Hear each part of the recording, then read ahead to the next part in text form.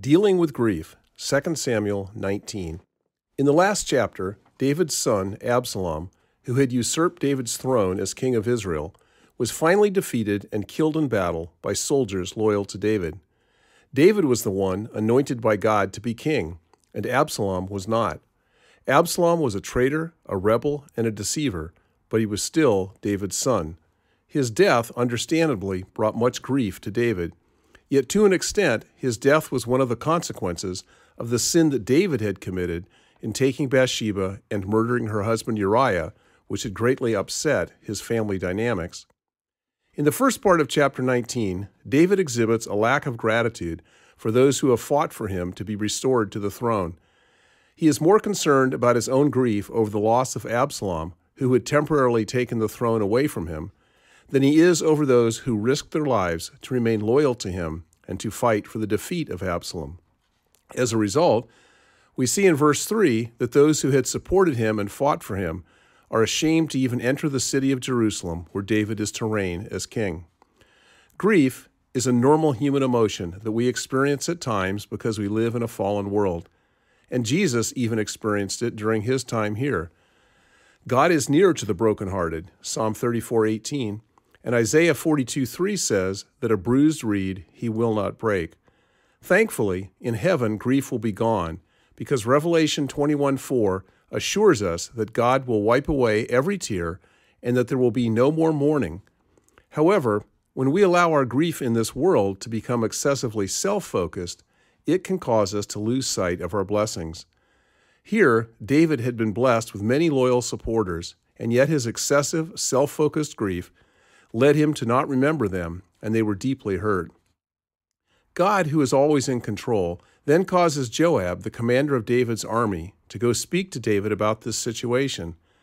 And in verses 5 to 7, he calls David to repentance. David listens to Joab and shows true fruits of repentance, in that he goes and delivers a supportive message to the people in verses 11 to 15. We can't avoid grief, and grief by itself is not always a bad thing, for God can use it to change us. Yet in the midst of our grief, we need to remember that God is still in control, and we need to keep our eyes fixed on him, not ourselves or our circumstances. In Numbers 21, we see that even though fiery serpents were biting the people, that if they kept their eyes focused on the uplifted provision of God, which was the bronze serpent in the hand of Moses, they would not die. Jesus later speaks in John 3:14 of the bronze serpent as being a representation of himself. When Peter walks on water, we see that as long as he kept his eyes focused on Jesus, he could do the impossible. And yet the moment he takes his eyes off of Jesus and focuses instead on the wind and waves around him, down he goes. When grief strikes us, we also need to remember that God is still good and that his blessings are all around us. We just have to not let our grief blind us so that we cannot see his blessings. No matter what is taken away from us in this life, we will always have our salvation. And in 1 Peter 5:7, we are invited to cast all of our cares upon him who saves us. And Romans 8:32 assures us that if God would give up his Son to save us, he will also continue to bless us in all things. In the second half of chapter 19, David shows tremendous forgiveness toward those who had been against him. This was something he could not do so long as he was all bound up in his self-focused grief.